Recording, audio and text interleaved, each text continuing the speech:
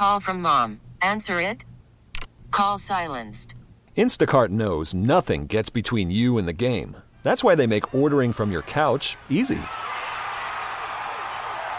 Stock up today and get all your groceries for the week delivered in as fast as 30 minutes without missing a minute of the game. You have 47 new voicemails.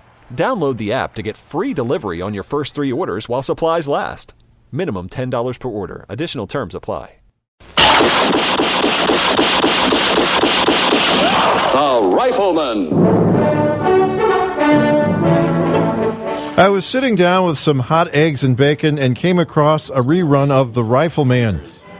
It seems to be a show about a widowed man, a rancher, and his young son, and he teaches him life lessons. Now, I've taught you always there's nothing to be proud of in the killing of a man, no matter who he is or what he's done. I know, and I'm sorry. Well, go on and finish your supper.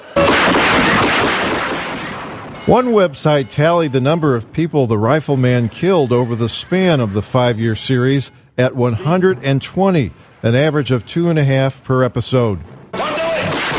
Flipping around the dial, I try to find something more relaxing and come across William Shatner's show called Weird or What. Do parallel worlds exist? In New York, a woman has a frightening encounter with a mysterious... At this point, I'm eating my eggs, and the dog is looking at my fork in my mouth, and I'm just riveted on Weird or What. Sinister about it. In New Jersey, a boy becomes entangled in a strange machine. Gosh, that's like our HR at work. And ends up in another world. These shows are always intriguing, but other times you just want something more down to earth. I'm going to meet Bob and Trish and walk through their home and set up a plan of attack for their estate sale.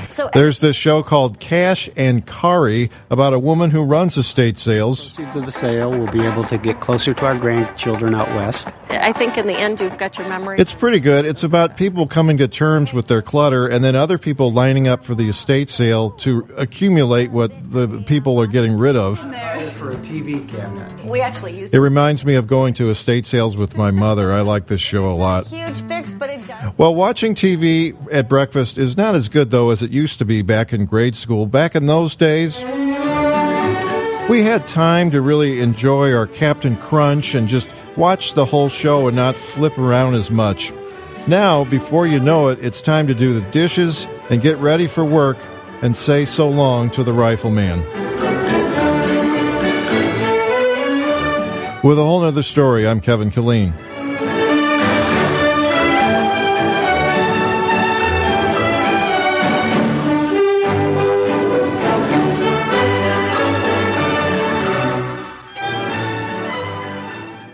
Hey, Rob Bradford here. I have set out on a mission with my good friends at FanDuel to prove what I have known for some time. Baseball isn't boring.